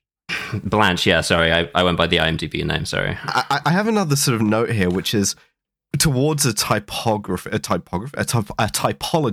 of Eurospy movies, right? Which is that if they all begin with a 009 scene of like agent getting killed, they all seem to end with a boat explosion scene. Yeah. Like, it's genuinely striking the number of times where they've run out of ideas and blown up a boat. Very easy to sink boats in the Mediterranean. I think that's just like, you get a tax credit legal. actually for it. Yeah, it's encouraged. Yeah, no consequences. The amount of Eurospy movies happening in your average, like, bay in the Mediterranean during this period was 7 or 8. Well, it saves on cleanup, right? You don't have to go down Just there. like seeing yachts light up. It really does, because they love to blow up the set at the end, but they can't afford Ken Adams, so the set has to be a boat, because they can afford to blow it up. And they have to have Perret Pradilla in there playing the bad guy. Yeah, the thing about fucking Tony Mandibles is his plan is be like ruthlessly misogynistic to every woman you meet, and eventually one of them will deserve it. And this is something that the movie takes as like, yep, that's correct. Well, so for the second time in the movie, Tony gets offered a very good deal because she's like, join me, have $1 million, come inside my pussy, and then let's just go from there. Yeah. And then question mark. Yeah. Step 3, profit. Yeah. First offer, $100,000, and your girlfriend Zero back. pussy. Now $1 million. Second deal, pussy. million dollars. Have your girlfriend back, busting this Argentinian Nazi pussy. But Tony Millions doesn't take it. No Nazi left pussy. No, because he does the thing once again of seeing the assassin creep up reflected in the woman who is betraying him's sunglasses of evil. This is just some guy. There's some like bearded motherfucker. Yeah, this is Yukon Cornelius looking ass motherfucker Who looks like he got here from The Life Aquatic with Steve Zissou. Yeah, exactly like that. That's way funny. And he just immediately whips around like Domino and gets blasted. Is it Domino? So it's like he hears her like because she's using the like sunglasses to secretly call for help, and he is in his bunk and he kind of like resignedly gets up, gets his submachine gun, traipses over there like fine, God, he hates going to work despite the boss. fact he's the only henchman left alive on the boat. Yeah. We get a weirdly long shot of this guy getting up to go to work. It's like a full on like morning routine thing. It's like actually quietly quite good. And Elizabeth gets shot by him, right? It's like a friendly fire situation. Yes. Yeah. Because Yeah. you can't just shoot a woman. You have to have the woman get killed by mistake. Yeah. This is like one of the classic uncle things. You have to duck out of the way so the woman gets hit by the gunfire or the knife. Yeah. Tony Manufacturing swings her around and she gets shot to death. Tony McKinnon. He's not going to be Tony getting that Manic pussy, so Depressive. he's going to be Tony Masturbation. So at this point, Tony, Margarita, and Kenny and Professor Pendergast, also in this film, get on a lifeboat. They get off the boat. The boat explodes, but the movie's not done yet. The boat only explodes because Elizabeth, crawling, having been shot, decides to like shoot into her own red barrel room to try and take them with her, which is fucking hardcore. Hell yeah. Sick. Fucking nothing but respect. I like that she has a red barrel room on the boat as well. Well, they want to make nuclear weapons from the boat, I guess. With all that heavy gas, There's a lot of heavy gas. And then, as they escape, would you believe the Chinese spies have been following them the whole time, just scooping right back up again in a slightly nicer boat? But then surprise, But Tony Tony Millennial. merchandising, he turns it around on them. Yeah. Because he hides on the anchor chain and then pops up and he's like, aha, I'm Tony Misdemeanor, and here's a gun. And then he puts the Chinese agents in a dinghy and then drives away. Sad There music, was some racist music. Yeah, Yeah. racist music. But it's like sad racist music as well. Like it's tonally. And the movie's still not done. Tony Keep Maraschino going. then drives to shore with them, and Kenny is like, listen, do you want to like turn yourself in? They'll let you keep the money. You can fuck my pussy. You can probably work for the FBI. Yeah, $1 million busting this American pussy. Yeah, that's right. Sequel hook and whatever. And he's like, no. However, as he's leaving with the $1 million, he does deploy a line which, if someone said this to me, You're the only cop I ever loved. It's also a good thing that case with the $1 million in is waterproof because he jumps overboard with it. It would have been really annoying if he'd opened it and found it full of mush. He would have. You know what? I guarantee you would have been like, well, next time. So Kenny and like her boss M and Maluk are on a train on the Orient Express or whatever, where they're debriefing, and Maluk just out of nowhere is like, why don't we just kill him if we catch him? I really like this like vengeance quest of his where he goes, and what are we going to do about Maecenas? Put a rope around his neck or a medal on his chest? Great. Full-time commitment to like catching him for illegal gambling and having him executed. And then they're just like, well, it's your call, mate. And he goes, I don't care. Fuck it. yeah, all right, let him go then. Yeah, probably need a vacation. When it was going to be someone else's effort, he was fully like, let's kill this guy. Yeah. I'm doing it now, whatever. It's an interesting kind of like, again, Casablanca twist on the sort of inspectorness. If your gender begins with inspector, DM me. I should have made 50 more of these fucking movies. I want Truly. Inspector Maluk to be a stock character that is currently being reinterpreted by a dubious Netflix reinterpretation. 100%. It's just called Maluk, as well. It's Yeah. The gritty reboot. I want Maluk so bad. Please mock us up Let me some write art for Maluk. Yeah. So Tony sees through the door of the train carriage Brain. And she's like, my boyfriend Tony Marijuana must be here somewhere. Tony Marijuana is... dangling from a helicopter? He's got his insane hat back, for one thing. He's in a helicopter. Yeah, fuck, he's in a helicopter and he's clearly paying the pilot off in real time to get weirder with it. Right. The pilot's like, all right, I've already crossed a border. What else do you fucking want? And he's like, handed him another wad and is like, put me down on that fucking train. He gets more and more specific because then he's like, put me down on that car of the train. And the pilot who is like, sort of playing with mouse controls is like, what seat do you want? Fucking asshole. It's so good. And then we watch in real time him jump onto the train, which was very cool. Sick. Yeah. Also, the hat gets its own death scene. He has to like duck under a tunnel and the hat gets like swept off to its death. He's growing, he's maturing, he's letting go of his childhood hats and moving on to better and brighter things. I guess. That's an iconic hat. Yeah. He gets into the train. He's got like pockets upside of cash, down like through the piles window. of cash spilling from his trouser pockets. He kisses Kenny. We get a fourth wall break inexplicably where he says, happens to all of us sooner or later. And my notes say, it does? I said, what does, Tony? What does? I guess he means settling down with a woman. I guess that's what he's trying to imply. I guess we all helicopter through a train and kiss a cop. Next movie, they would not be. Someday. Would not be including her in it, let's be honest. No, but to be honest, they should have made 50 of these fucking things, as you say. Movie's still not done, I'm afraid, because at this point, the Chinese attack. And Tony says, don't you guys ever take a day off? Then there's the credits, and we're done. The Ballad of Tony Mercedes is over. It is too long. Tony Melanoma, we hardly knew you. Thank you to Tony Madagascar. Yeah, I'm just gonna read out all the other ones I had written down for this. Once we realized this was a bit we were doing, I got Tony Motorboat. Tony Motorboat's good. Tony Malingerer, Tony Metaphysics, Tony Macadamia. Millipedes. Yeah, Macadamia is good. Tony Milquetoast, if he did I something got a bad. real stretch of a one that I'm going to save for a little bit, but it's coming. Wait, you heard me say Tony Mary Magdalena brackets for a creature of the night brackets. I feel like Tony Malapropism, I should have saved that until the end. It was really good.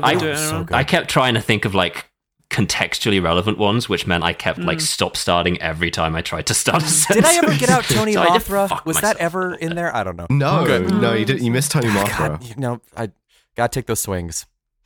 What have we learned from the experience From of watching Tony that man? motherfucker. Yeah, 50 more of these movies. Give me the rights. We can make it not racist. We can make it not sexist. We can make it cuntier. We can push it further. Inspector Let Maluk. us have it. Like anyone's upset about the rights to that man in Istanbul. We could have it. Yeah, it's cool. Yeah. It is a very fun movie to watch. I feel like it's not going to do well on the Scum spectrum, but So badly. Oh, no. It's going to do so fucking badly. Kronstein Rosette to Gunther just for doing the reverse Blofeld, which I fucking Yeah, love. genuinely. I think between that and the drag and stuff like that, this is one of the movies we've ever seen. Yeah. You Quite know? genuinely. Yeah, it's up there. I really liked it. Just in terms of understanding the assignment of what we want from a Eurospy movie, very, very sort of on target. Well, but if I can pull back the curtain for a second here and give a shout out to someone who's been helping me with these movies for a while. After we recorded the last episode, I decided that if I had to watch another 3 out of 10 Eurospy movie, I was going to put the barrel in my fucking mouth. I spoke to the person who's been finding these movies for us, which is Nomos on Discord, or Isaac in real life. And they even just cut it down to 8 bangers out of the remaining 40 Eurospy movies. And this was a maybe pile. So I am very confident going forwards now that we're not going to have another Fantastic. Secret Wonderful. Agent Fireball situation. this is really good. Thank you But- so much for all of your help. Thank you. But we don't have to sort of speculate about this because we have a science-based system on this podcast.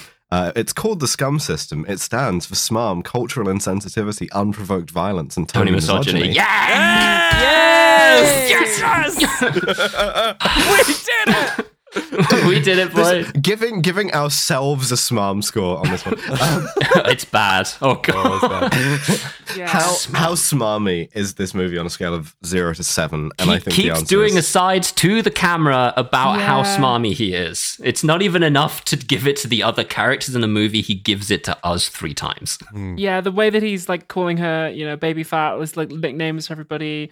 The way he's like, even when like Dr. Kaufman has him at gunpoint and goes Messinas, and he's like, Mr. Messinas. And it's like, you seem to have a point. It's like, yeah, I feel like we're at least 5, maybe 6. it's part of the like idea of the character. Like the tagline on the poster is, he's not a spy, he's a crook. He's slick. He's from West Side Story. I'm going to say something right at the start here before we talk about numbers.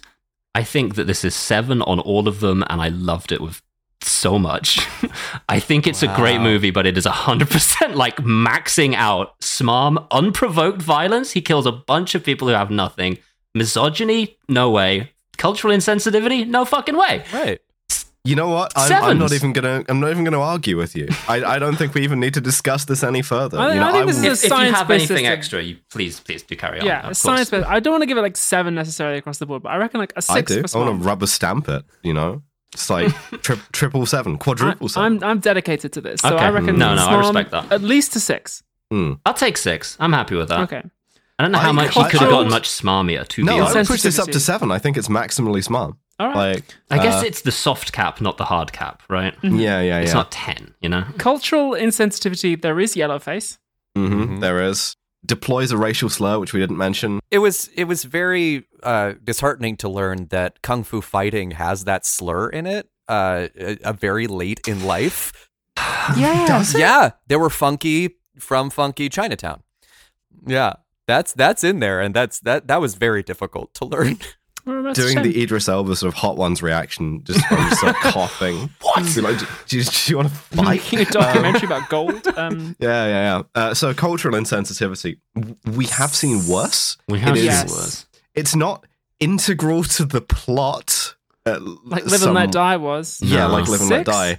I think that makes it a 6. Yeah. Yeah, no, I'm happy with that. Unprovoked violence, he does kill some unarmed people. He doesn't kill the boat crew. He does. He does kill one of them. Oh, he Unarmed. just set an example for the others. Yeah. I And he guess. does a bed and the rest Um, at sea, I suppose. He does Uncle Yeah. Chop that one guy who wasn't doing anything other than be helpful. Yeah. 5? I can't push it hard on 5, yeah. Yeah, hard 5. I Five can't. works. Misogyny's got to be a 7. My Tony God, misogyny. It's, Yeah. it's disgusting, actually. It's really 22-inch waist. The scale has shattered. The glass on the front has shattered Yeah. on misogyny. Yeah. That gives us a total score of 25, which is pretty fucking bad. It's one of the It is. worst we've ever had. It's the It's same pretty as, bad. as First Blood Part 2.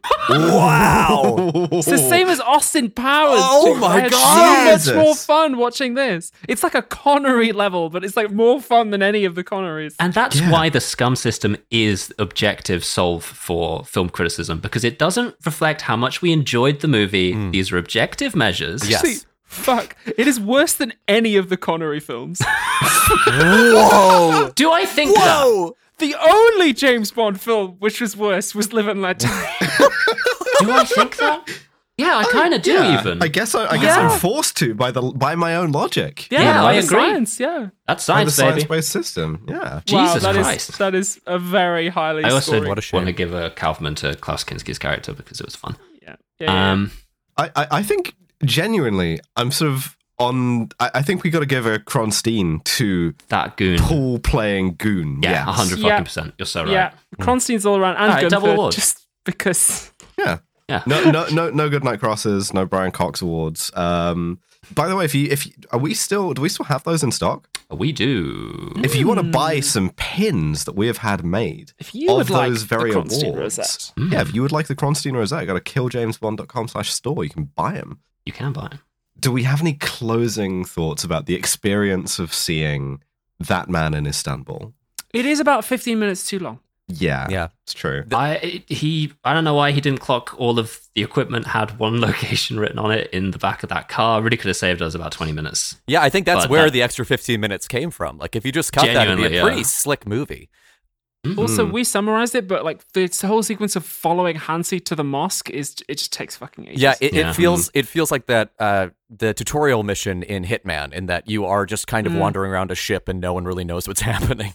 You might have noticed we made some hay, but they activated a chimp in one scene and then never mentioned him again. That's because he just doesn't do anything. Yeah, No. it completely disappears. You know, He just goes. It's so interesting coming in at what I believe is near the end of your long national nightmare of watching Euro spy movies. But I had a really great time with this in a way I wasn't expecting. Do I think? You got a good one. This one fucking rips. Yeah, I do. I think that Tony Messinas Lapidus like really like stands up there with any other spy protagonist. Yeah, kind of, because I mean I feel like they're all as thin as he is, and at least he tries for a catchphrase. He does get chow in He's there. got the sour balls. He's got the sour balls thing. He's got a goon. He's still got brain at the end of this. He's lost Bogo. Although but, like, he actually has lost his sour balls too, because I think he gets into the cabin and says, "Oh no, my sour balls!" Like they fell out of his pocket. He does. That is you're true. He's finally moved on from these childish things and become What a the character, huh? superstar, the super spy he was always meant to. Yes. This movie has depth. Yeah, he's got a great backstory. He's got a tragic backstory. He got sent to Istanbul for no reason. But genuinely, what a wonderful time watching this truly scummy movie. And thank you so much for coming on, AJ. If thank people you. want more AJ, where can they find you? I co-host a podcast called The Worst of All Possible Worlds. We do weekly case studies in the pop culture of a dying empire. We had Alice on very recently, and I still haven't forgiven her for making us play Far Cry 5. Yep, you shouldn't have. Yep. Yeah, and I think maybe Devin is coming on at some That's right. at some point soon. I'm booked in to be recording at the end of next month. Yeah, Very excited. well, we're super stoked to have them on. Hell yes. And Abby, if you ever want to come on and talk Shakespeare or Love to. anything, we would absolutely Hell yeah. love to have you on. Be Because we greatly loved your play. I am a Nebula subscriber, so I got to watch yay. it. Thank you so much. And I'll also, just as a side note, I'm a huge fan of this podcast, and it's so cool to sort of be on the other side of it. I think y'all are doing like some really incredible analysis of these movies, and I don't know. It truly feels like being a part of like the coolest movie club imaginable. So thank you for having me on the other side. Thank you It's so that much. means the absolute world. In retrospect, we should have let you talk We're the modern day Siskel on the and Ebert. episode. I don't know why we. Now that I'm thinking about it, but We're never gonna do that. We get guests on and then we talk over them. This is it's just Thunderdome irremediable. rules on this part. Sorry. No, Yeah. it's great. No, genuinely, half the time I was trying to keep up, and it felt genuinely. Yeah, it was like it was just such a wonderful experience recording this with y'all. So thank you for having me. sweetheart. Thank you. It was a thanks for coming treat on. to have you. Absolutely check out The Worstful Possible Worlds. Yeah. They have a Patreon. We have a Patreon. You can subscribe to both. You can give us both your money. Ooh. We will be back with a bonus episode, which is going to be, I think, Abigail. I think it's me. We're going to watch Fucking Wanted. Wanted, baby. Watch I'm so Wanted. excited. Curving Yeah. the fucking Oh, that's ball. Time good. to get Great. some fascist movies. Well, thanks so much for coming. We'll see you next time. Goodbye, everyone. Ciao. Bye.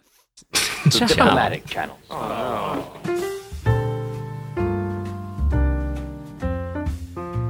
Thank you for listening to yet another episode of Kill James Bond.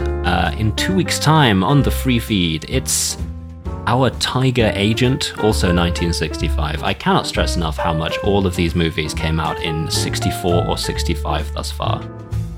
Baffling, genuinely baffling.